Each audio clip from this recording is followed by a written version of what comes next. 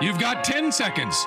The countdown going on right now. I'm sorry, I'm not doing it the wrong way. This is Play by Play Cast, the world's #1 sports media podcast. Wait, what? Nobody's fact-checking it. Just keep going. Here we go. Who the hell is Happy Gilmore? Got all that on camera, right, John? Sure, I did. All right, because the red light was not on. The podcast about play-by-play broadcasters for play-by-play broadcasters, hosted by a play-by-play broadcaster. Oh, you can stick me in some kind of Italian boat because that one is gondola. Now, from New York, really? All the big ones are from New York.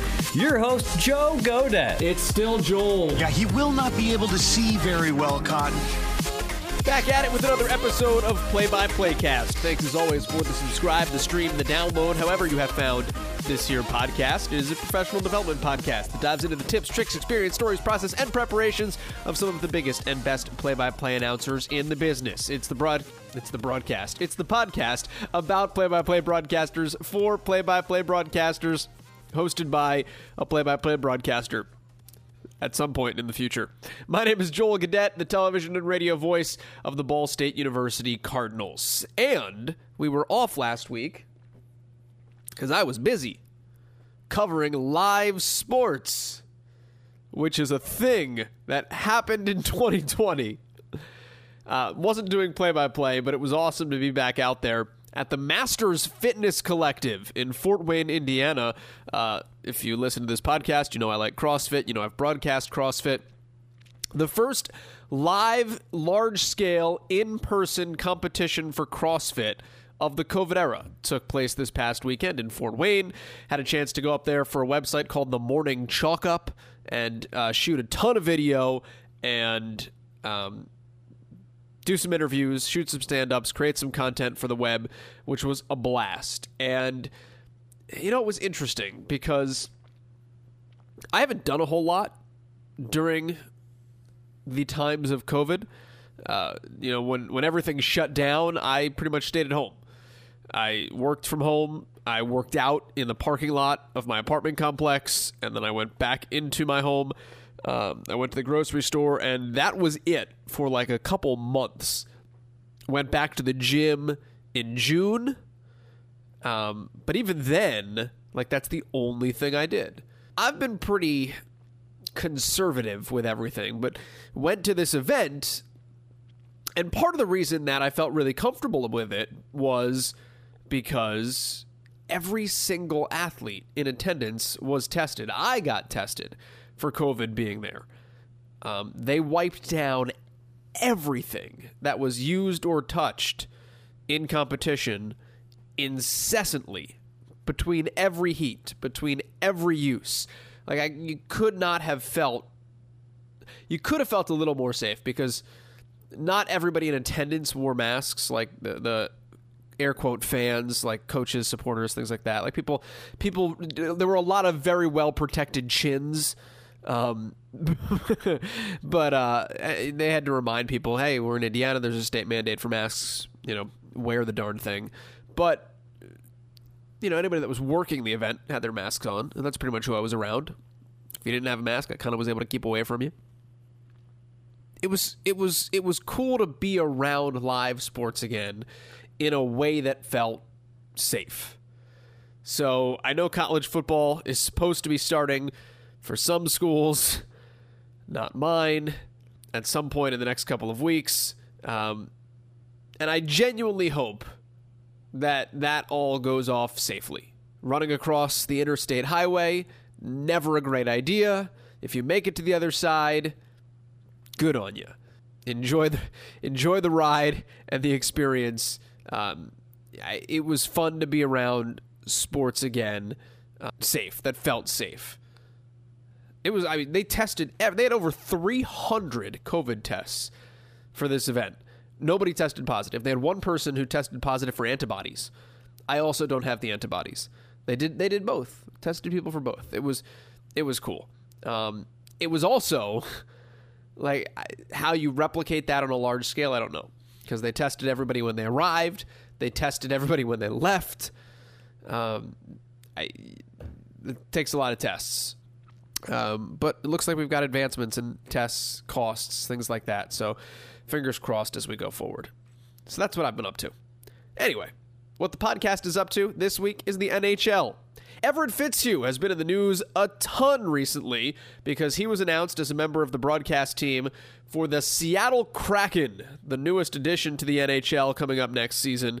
Everett Fitzhugh will be the first African-American broadcaster working for a team in the National Hockey League, and I am not a huge hockey guy. If you've listened to this podcast before, you know that. There have been like 4 hockey guys on in nearly 200 episodes.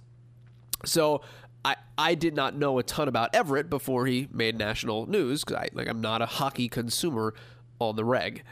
But when Everett was in the news, in the headlines, I read up about him. I wanted to have him on and talk about his path, his journey, how he does what he does, because I think it's interesting from a lot of the obvious standpoints, but I also think his approach is very interesting, and we'll dive into things like why he listens to every broadcaster in the NHL at least twice throughout the course of the season. That's one of the things he does to be a better broadcaster. He is very diligent at his craft. It's one of the reasons why he is on the broadcast team for an NHL franchise with the Seattle Kraken. Also, the Seattle Kraken, the greatest name in sports. Anybody that knows me knows I love ridiculous names. I think Brandiose is the greatest company alive. Minor League Baseball, the stupider your name, the better. I will buy your merch. And the Seattle Kraken, fan-flipping-tastic. Well done.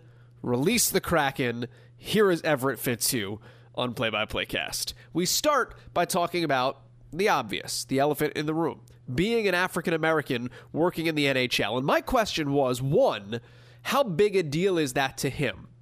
But also, 2, how big a deal is it to him to be not the African American broadcaster of the Seattle Kraken, but to be the very talented broadcaster of the Seattle Kraken who, oh, by the way, happens to be African American? Here's Everett Fitzhugh.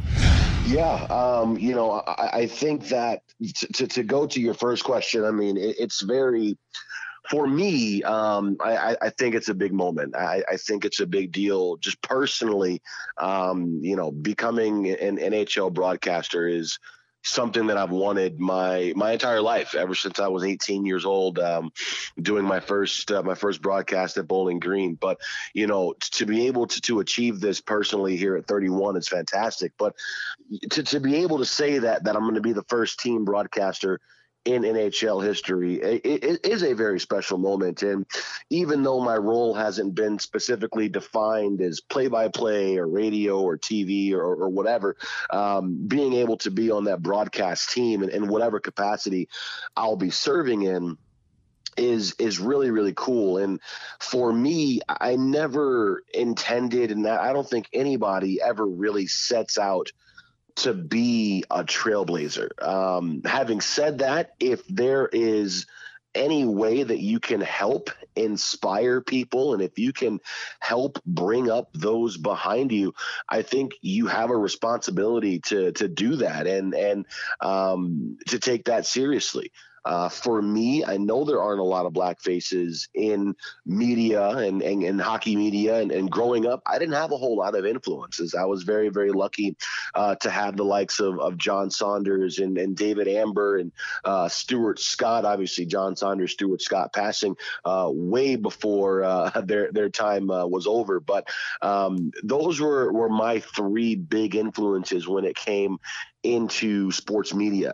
Now you have the likes of Kevin Weeks, who is the face of NHL Network. You have Anson Carter, who's been doing fantastic with NBC Sportsnet, MSG as well in New York. Mike Tirico's called a few games. So there are a lot more black faces, a lot more minorities, a lot more different voices that you can hear from and you can get opinions from. And I think that is a really cool way to show the next generation coming up that hockey is for them. And I was that black kid growing up in Detroit who didn't have a lot of influences when it came to hockey. So now being able to say that I could potentially be an influence to someone who may be on the fence about whether or not hockey is for them or getting into the media as a black person and hockey is for them, I think it's something pretty special.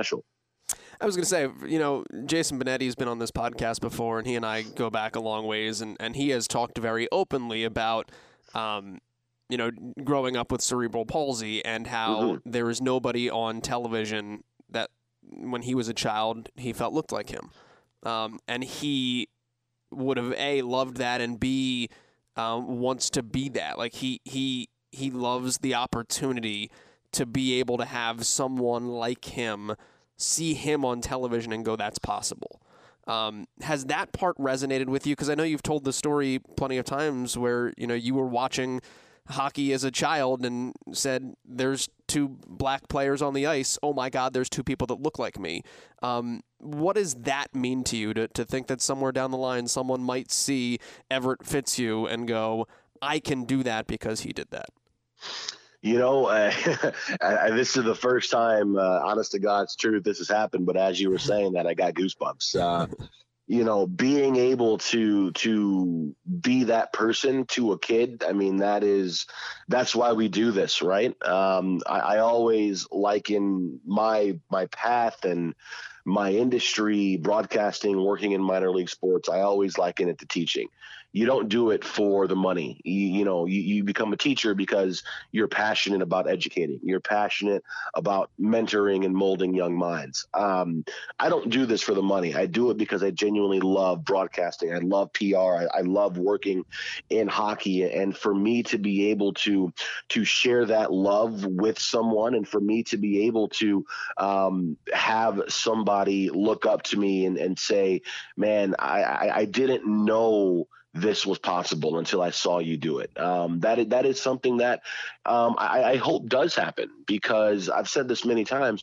I don't want to be, and I don't intend on being the only black broadcaster. I don't intend on being the only one for a while. I really, really hope that there is some kid right now who's clicking on my heels that I haven't even met yet, I don't know yet, who is about to break in the play-by-play world, in the reporting world, in the broadcasting world, that I have no idea who they are. For me, I think it's so important to help diversify the game of hockey at all levels. We're seeing a lot more black players. We've got a few black coaches now in the NHL.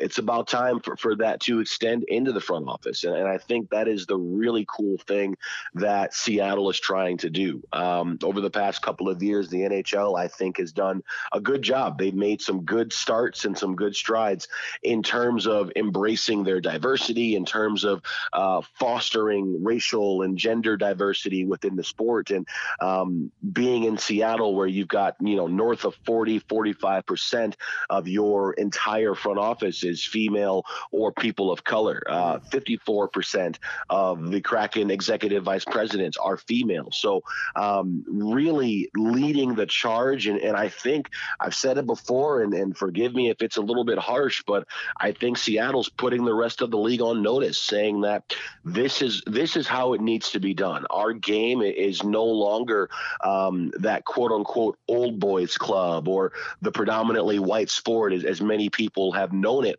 And we as the Kraken, we as an organization, we're trying to really embody and really live by that moniker of hockey is for everyone, and anyone can play this game, become fans of this game, enjoy this game. Growing up in Detroit, it was hockey town, so I was predisposed to hockey, but I still wasn't a hockey fan until I saw Mike Greer and George the Rock playing for the Oilers that one night. So you never know what will get someone to like something. You never know what's going to be that catalyst, what that reason will be. And if I can serve as that catalyst, if I can serve as that reason for someone who wants to get into broadcasting, or someone who just generally wants to try hockey and be a hockey fan, I'm all for that. So why hockey for you? Like, I know you were at Bowling Green and you did color. I think it was it your freshman year? Yes. And got hooked. What happened? Yeah. Like, what clicked that day where you weren't even calling play-by-play of it. What said to you, I need to be doing more of this? I think selfishly it was opportunity. When I was in school, I was a part of the Bowling Green Radio Sports Organization. And we had a really good crop of broadcasters. I mean, there are probably from that, I got to Bowling Green in 2006. So if we go back to maybe 04, so from 04 to 2009, 2010, I mean, there's probably 6-8 guys who either work in broadcasting, still are in broadcasting, have worked in broadcasting in some capacity professionally, be it minor league, be it pro, major league level at whatever sport. So we had a really, really talented group of people. Everybody wanted to do basketball and football. Those are the sexy sports, right? Everybody wants to be Marv Albert and Kevin Harlan and Joe Buck. Everybody wants to be that guy. But for me, there was only a few hockey broadcasters, not a lot of interest in doing hockey. So I'd been pushing buttons and I'd been doing intermission reports and producing and board hopping. And, I wanted to try my hand at getting on the air. So there's a hockey game that was opening up and nobody wanted to do it. So I figured, well, I know enough to be dangerous. So let me try this out. And like you said, I was hooked, man. It was seeing a hockey game from that perspective, from the press box perspective, in a working capacity. I always knew that I wanted to work in sports. I just never knew what I wanted to do. Growing up, play-by-play wasn't even an option. Like I didn't even know that was an option, I should say. I was going to be Stuart Scott. Like I was going to be sitting on a Sports Center desk here in 20 years in Bristol, but I didn't know that play-by-play was an avenue. So when I did that first game as a color analyst, I just fell in love with it. The view of the game is different from the press box. The professionalism of hockey, that buzz you get when you're on the air, and it was something that I really, really enjoyed. And I remember so many emotions just going through during that game. And I called my mom right after, either that night or maybe the next morning. I said, so that was pretty fun. We're going to be putting all of our eggs in the hockey basket from now on. So I don't know if she had any big plans of me becoming president or becoming a doctor or a lawyer or anything, but she got a play-by-play broadcaster, and she's been so happy and so supportive throughout the whole thing. So, but no, that was it, man. It was by accident. I wanted more opportunity. And then after that game, I did a few basketball games here or there. I tried my hand at baseball, which I really, really enjoyed. But hockey was for me, and I knew hockey was for me. And at the time, I didn't even know that there were no black broadcasters. There was actually one. His name was Mike Lockhart. He passed tragically in 2009, but he was the broadcaster for Notre Dame at the time. So I'd met him a couple of times, and he was a really good inspiration for me until he passed, as at the time the only black play-by-play guy in hockey. So I learned a lot from him in our brief relationship and our brief conversations that we had. So he was another one that really kind of helped me drive the stake into this hockey dream and to stick with it. So it was by accident, and I'm happy that it was that it's gotten me as far as it has. So define putting all your eggs in the hockey basket. Like, what did that mean? How did you go about it, and how did you say, I'm gonna get good, I'm gonna excel here?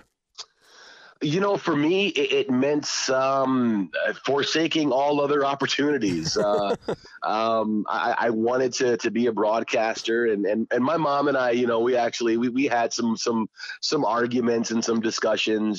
She wanted me to do more basketball and football and all that kind of stuff. And, I told her, I said, listen, I really enjoy hockey. This is what I want to do. And if I want to become the best, I have to get as many reps as possible. It's like playing. And she understood, and she got it. And, I was a primary color analyst for 2 years at BG.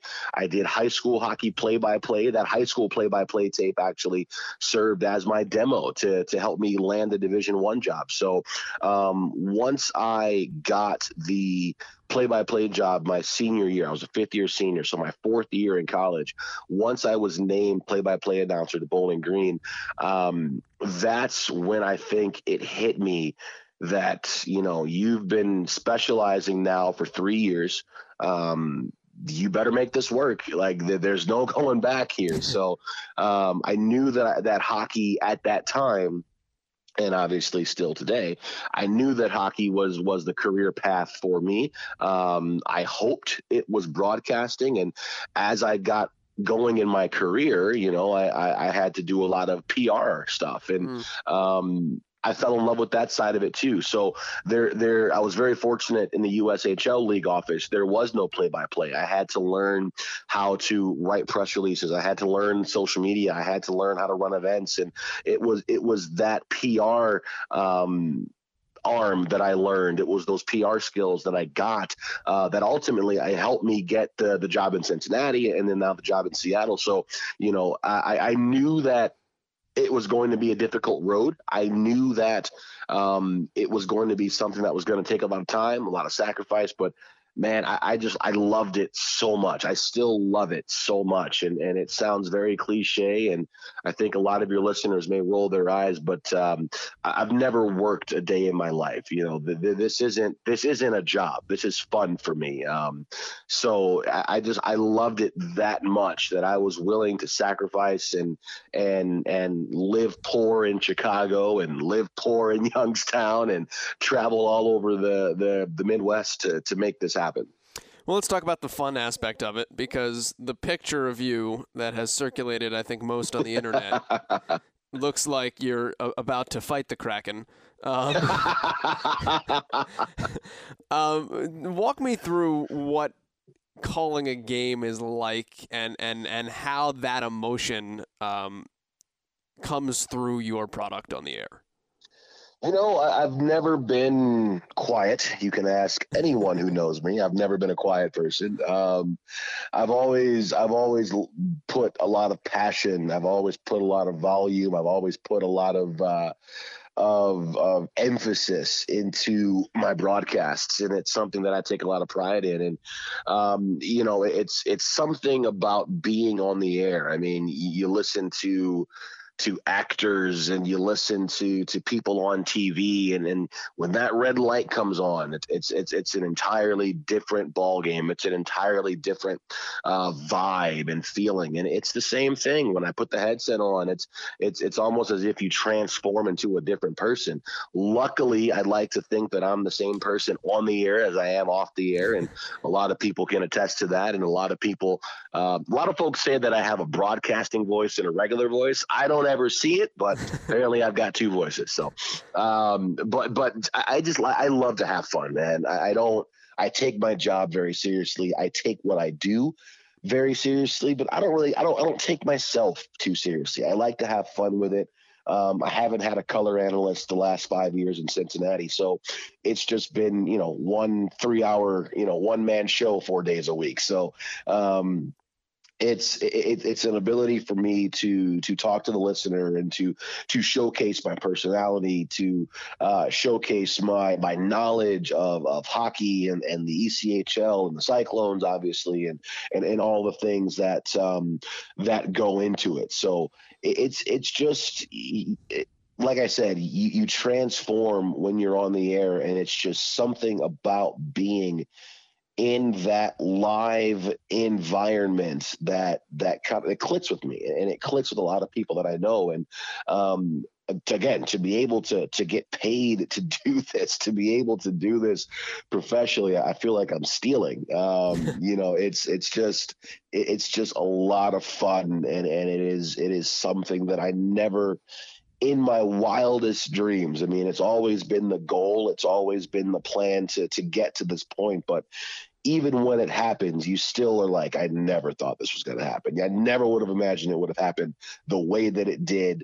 The path that I took to get here, never could have imagined this. You told me 20 years ago, hey, Everett, you're going to be, the first team broadcaster for an NHL franchise. I would have looked at you like you had 7 heads. You know what I mean? So it's really, really amazing to see the path that I've taken ultimately end up here. This is where you're gonna have to educate me a little bit, because I'm not a hockey person in the slightest. Some people listening to this are gonna be like, Joel, this is a ridiculous question. But I've always wondered how the hockey system works. I've never fully wrapped my head around it. I know junior hockey is involved somehow. And I know you did that in Youngstown. Yeah. What's it like being on the junior hockey circuit? Is it kind of like doing a minor league baseball tour, or I don't what are you thinking as you're broadcasting on the junior level and cutting your chops to get to Cincinnati, where you've been the last 5 years?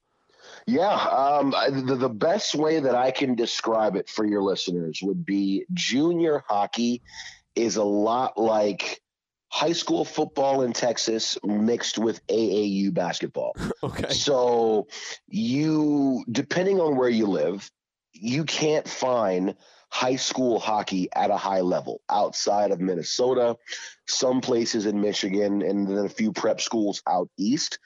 Other than that, I mean, if you go to, regular old, Bob Jones High School, probably not going to have a hockey team. So if you want to play hockey at a high level, if you want to go play NCAA hockey, if you want to have an opportunity to go to the NHL, you go play junior hockey. So what that means is at 15, 16 years old, 17 years old, you'll leave home. You'll go to one of 12 different markets in the USHL. You have the likes of Waterloo, Iowa, Muskegon, Michigan, Youngstown, Madison, Wisconsin, Lincoln, Omaha, Nebraska, places like that. And you play hockey. You live with the host family, with the billet family there, and you play. We played 64 games when I was in the USHL, all on the weekends. So if you're still in school, you go to school during the day. And then whatever your games are, you'll leave the day before Thursday, you'll leave Friday, whatever. And then you'll play, you'll come back, and then you're back in class on Monday. We do have some overagers in those leagues. So if you're 18, 19, 20, you age out at 20 years old, you have to get a job. So you'll work, or some kids will be committed to college, but maybe need one more year of junior hockey so they can either take classes that will apply to Michigan, Notre Dame, North Dakota, wherever they decide to go, or they'll have a job working to make some money. So you have to do something. So it's a lot like minor league baseball. Okay. You travel around, and you play games, and you're getting better. And again, it's an advanced level of youth hockey, and a lot of times you'll see 20, 21-year-old college freshmen because they played 4 or 5 years of junior hockey, and it took them a while to get a college commit, but they finally got that NCAA Division I commitment, and they're 20 years old, 21 years old. That's fine. They just want an opportunity to play hockey. That's wild. Okay, I didn't. Thank you for helping with that. Yeah, because I always wonder. I looked at that. I was like, there's a full-time job with a youth sports program. Oh yeah, it's the best hockey players in the world, or the best hockey players in America, ages 16 to 20. Okay. Go play junior hockey, USHL, NAHL, North American Hockey League. A lot of the top talent, a lot of the Sidney Crosbys and the Connor McDavids, they'll go play what's called Major Junior. So the Ontario Hockey League, Western Hockey League, the Quebec League. The difference between the CHL, that all three of those leagues are in the Canadian Hockey League. The difference between the Canadian Hockey League and then the junior leagues here in the States is that if you play hockey here, you maintain your NCAA eligibility. So if you wanted to go play college hockey at a big school, Minnesota, Wisconsin, like I said, Michigan, North Dakota, places like that, you'll go to a USHL school or a USHL team. But if you're Sidney Crosby and if you're a guaranteed number 1 overall pick, a lot of those kids just go play Major Junior, and then they'll sign their first NHL contracts at 19 years old, 20 years old, whatever the case may be. Gotcha. Now that I've torpedoed any chance of me ever broadcasting hockey in the future, for anybody that listens to this. Not necessarily. I mean, again, you'd be surprised, man. You'd be surprised the different avenues and the different lanes you can take to get somewhere. What was your education process on hockey? I mean, obviously you had been a fan of it growing up, but when you decided I'm all in on this, having not played, I mean, I know I say that but youth-wise, we all dabble in baseball, basketball. We know enough to be dangerous. What did you do to become an expert on hockey? What kind of conversations did you have, and how did you embark on saying, I'm gonna make up ground because I'm all in here? I just played, or I just watched, rather. I watched the game every weekend. I watched Hockey Night in Canada. Every Red Wings game I watched that I could find. I just started to study the game. When I was in high school up in Ann Arbor, Michigan, I was very, very fortunate that the U.S. National Team Development Program, the NTDP, is based out of Ann Arbor. So we had kids on, the development team in my high school. Okay. I actually had a couple of kids who were in classes with me. One of them, Jamie McBain, played pro hockey. He played in the NHL for a cup of coffee. Mike Ratchuk as well. Another good friend of mine who played for the NTDP. He was actually here in Cincy for a year when I first got here. I was able to pick their brains and talk to them a little bit about hockey. I learned the game through them a little bit, but a lot of it was just watching. A lot of it was reading the sports pages every day, reading the articles, finding out what icing was and what a power play was and things like that. And then when I got to college and started broadcasting for Bowling Green, I talked to the coaches. I got to know the coaches pretty well. And once again, with me being a sports management major, I had a lot of classes with a lot of athletes on campus. And luckily, I had a few hockey players in my classes. So I befriended them and, said, listen, I'm a freshman, but I'm doing broadcasting. I'd love to pick your brain a little bit just about the rules of hockey and, want to learn more. And, they were more than willing to sit with me in the union and grab a bite to eat and talk to me about some things. So it was all about just asking and talking and paying attention to things that you didn't understand. And it's interesting because I played one game of men's league hockey my entire life. So I've never played hockey before, let alone competitively. How'd that game go? Let's see. I won 7 faceoffs. Okay. And that was the first time. That's very specific recollection, by the way. Yes, very specific, because that was the only good thing about my performance in that game. It was the first time that I'd ever put on hockey pads. I'd never put on gear before. I didn't even learn how to ice skate till my 5th year in college. I was 22 years old when I learned how to ice skate. I took a class because I had to for my credits.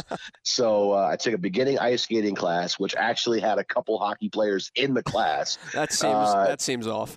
Exactly, right? So I was already play-by-play guy for the team, and so I was getting my credits in. And it was the first time that I ever put on hockey pads. So I looked like Bambi just going from blue line to blue line. And it was so fast because I was so happy. I finally got to one blue line. Well, darn it, here comes the puck back the other way. So I got to slowly turn back around. I finally make it to the other blue line. Here comes a play back.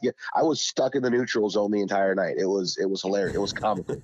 So I got a couple shifts in, and then my buddy, who was the captain of the men's league team, said, all right, you're done. And I was like, oh, thank Jesus. I'm done. I will coach the rest of this game. So but yeah, so that's my hockey experience, but just becoming a fan and paying attention and watching and talking to people. That's how I learned the game. And still to this day, I'll talk to our coaches and our players, and they know a heck of a lot more than I do when it comes to the X's and O's. And when it comes to playing, obviously you have an advantage because you've played the game, because you've been in those situations, you've been in locker rooms, what to look for. So it's a lot harder for a guy who's never played to catch up on that stuff. But I mean, if you're willing to learn, that's what's important.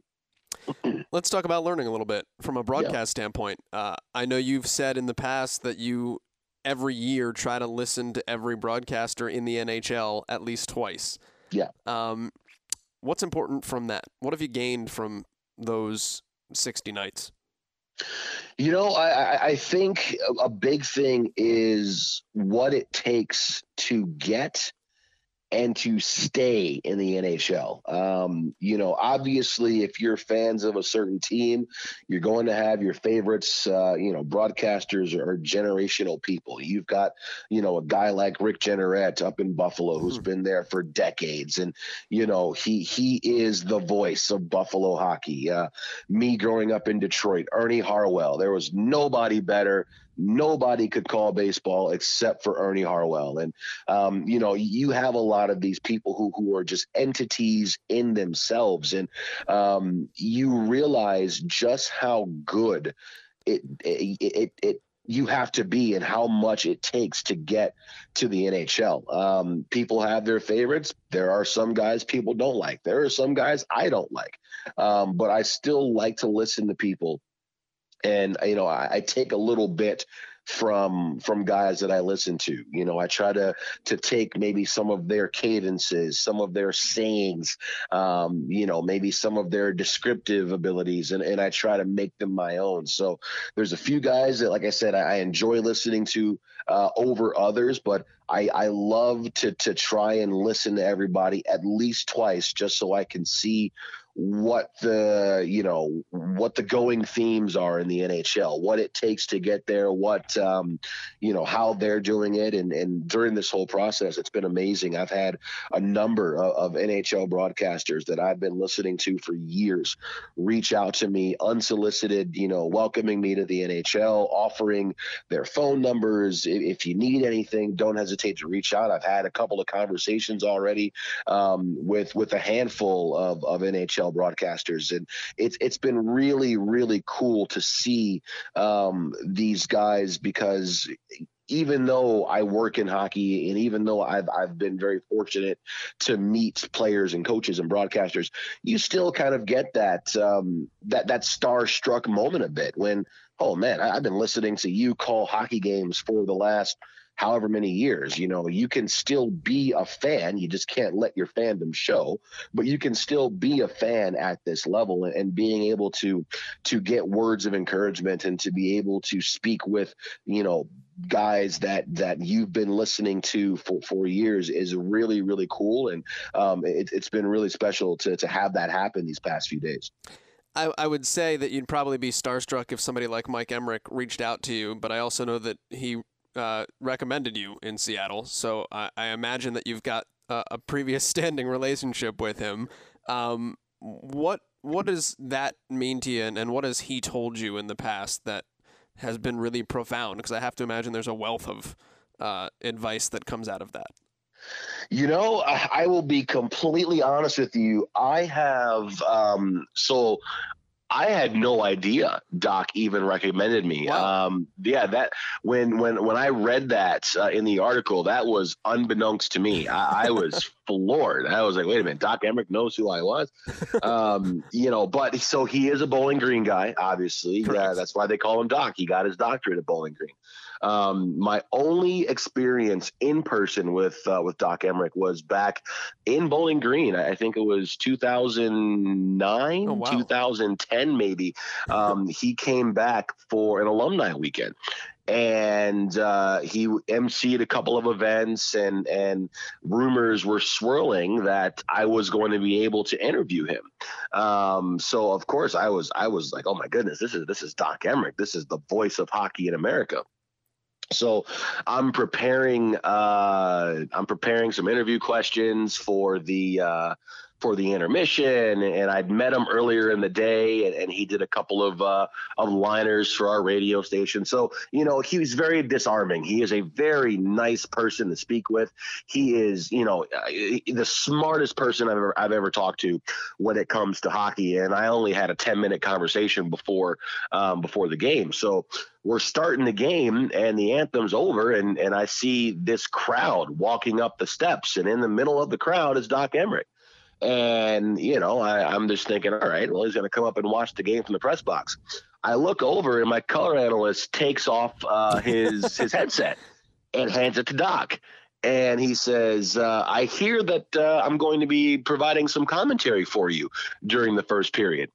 And I have to go back and find the tape. I don't think I have it. I think it's probably in the archive at Bowling Green. But I swear my exact words were, you are?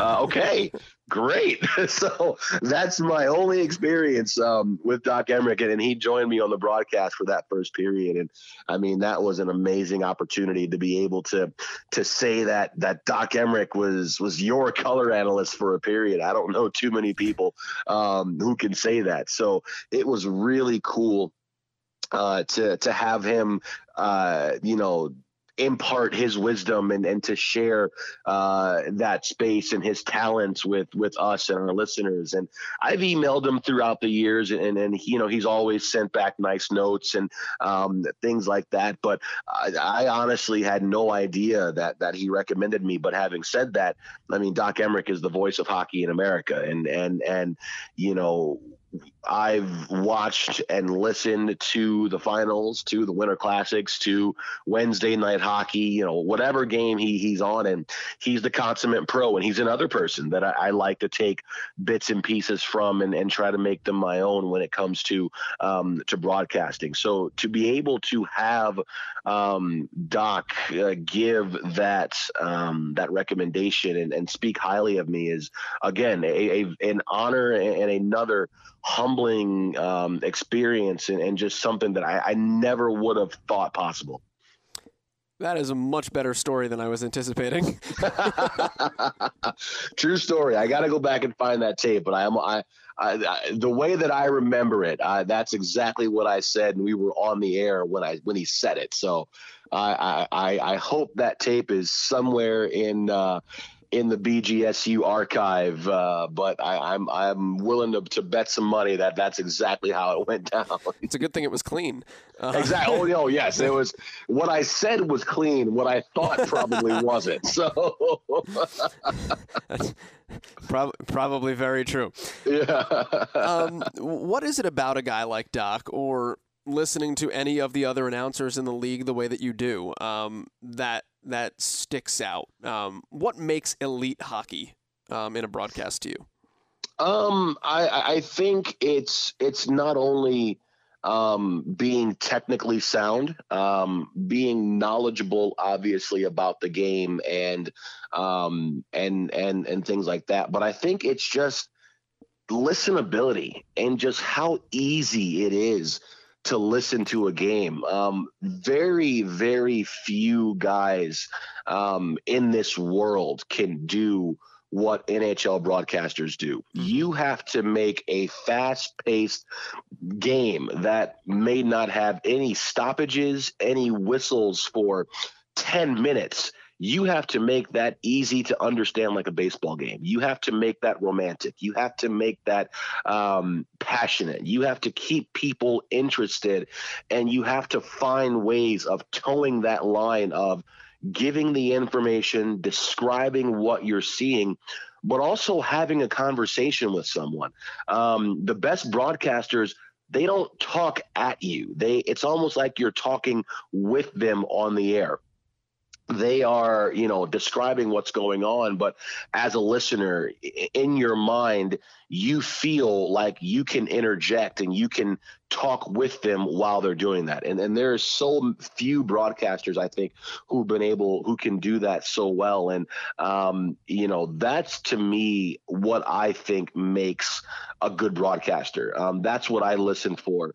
And then also their passion. I mean, it's hockey. Like, this is the most exciting game on the planet. It's you have to be live, and you have to be up, and you have to be excited and ready to go. And I've come across a lot of broadcasters at multiple levels, and they just don't have that excitement and that passion that you'd like to see. And it's one of those things where I mean, if you're a hockey fan, you're broadcasting hockey. You're getting paid to do this. Are you kidding me? Like, you better go out there and call every game like it's going to be your last, like it's going to be Game 7 of the Cup final. You know what I mean? So that's what I like to look for when I'm listening to a broadcaster. And like I said, those guys are in those positions, in those 31 positions in the NHL for a reason, because they are the best at what they do. Love them or hate them, they're the best at what they do. So anytime you can take and you can have an opportunity to listen and to glean any kind of experience or any kind of knowledge from them, it's an opportunity that you have to take. Yeah, I was going to say hockey is more so than any of the major sports. I feel like, people say baseball is hard to broadcast because of the dead time. I would feel like hockey is equally, if not more difficult, because there is no dead time. And the amount of on that you have to be is incredible. Yeah. I've done both. And honestly, for me, baseball is harder than hockey because there's so much dead time. That just means you're really good at hockey. Yeah, well, there it is. Exactly. I can fill all that space. With baseball, I think the amount of stories and the amount of just trivia knowledge that you have to have is mind blowing. And again, I've listened to tons of baseball broadcasters and what they're able to do, having a 3-hour conversation. I feel bad for you on double headers, being able to have a 7.5-hour conversation at the minor league level with yourself. I think that's a certain kind of special, but in hockey, it is difficult because it does move so fast. You switch gears so much. And I think that's what makes it difficult.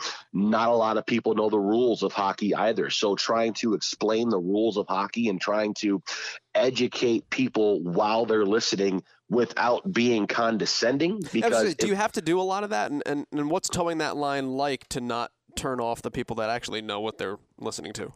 So for me, it all depends on, I think, the audience. So for instance, here in Cincinnati, this is a very non-traditional hockey market. This is a football market. This is a basketball market. So maybe sometimes I'll throw in some phrases that aren't hockey phrases. Maybe I'll use full court press, or the Cyclones have scored 7 goals a couple times. So in my goal call, I'll say touchdown Cyclones, or just something like that, just to get people into it. And but again, that said, Cyclones fans, the ones that we do have, our diehard fans, are educated hockey fans. People forget that Columbus is 2 hours up the road. So there are a lot of Blue Jackets fans here. So, you can't go out there and explain what icing is every single time. But if ever there's any new rules that have been introduced, or if there's ever something quirky that happens during a game, and we've had plenty of quirky things that have happened during games, you can explain them that way. So, there is that fine line of being of educating, but also, not being condescending. And I think that I like to think that I toe that line pretty well. And I've gotten positive feedback from folks who say that, it's easy to listen to a game. I understand what's going on, but you don't make me feel dumb while doing it. So for me, that's a huge compliment, because that means that this person thinks I'm easy to listen to and I'm enjoyable to listen to. Will you say release the Kraken? Oh, come on now. That's the low hanging fruit. I didn't know if that was too easy, or like it's right there for you, man. It's right there. The first time they take the ice, I would have if they don't play that in arena, I feel like that's a missed opportunity.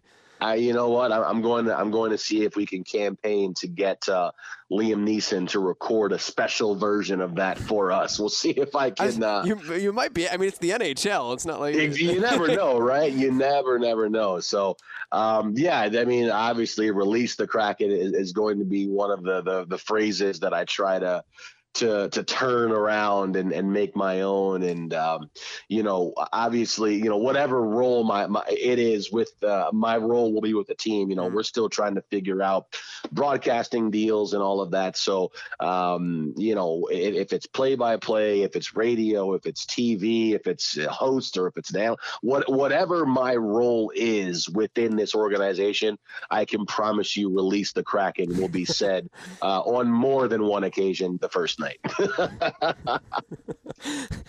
I'm glad we have that on tape. There you go. You can hold me to that.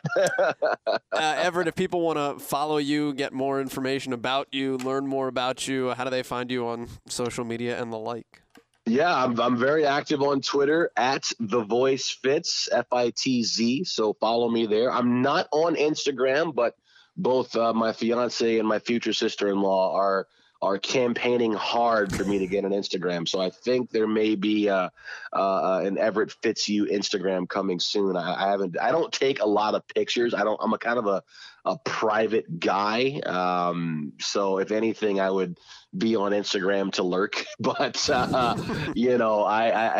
love, I have the Cyclones Instagram on my phone, and I love going through and seeing what other teams are doing and following our players and things like that. But maybe I will make my own Instagram. I never thought I was interesting enough to follow on Insta, but yeah, no, Twitter is going to be your best bet to follow me. I'm pretty active on there. I like to think that I'm funny. So feel free to toss me a couple of pity likes and a few pity laughs, and we'll get along just fine. All right, that's Everett Fitzhugh joining us here on Play by Play Cast. I didn't say this in the open, by the way. #Maction, Bowling Green State University. He is a member of the MAC, a proud product of the MAC, although from a hockey standpoint, not the MAC, because the MAC doesn't have hockey, but MAC school. So #Maction for Everett Fitzhugh. And when he was hired, Bowling Green actually tweeted out some stuff about him, some congratulations. I think there was a video message that they did as well. So good for the MAC to have a guy broadcasting in the NHL now as well. Super down-to-earth guy. Loved that conversation. Follow Everett Fitzhugh and listen to the broadcasts when the Seattle Kraken hit the ice coming up later this year or in 2021, whenever the season rolls around. Many thanks to Everett for joining us. My name is Joel Gadet. The music is Marshmello. And we are out.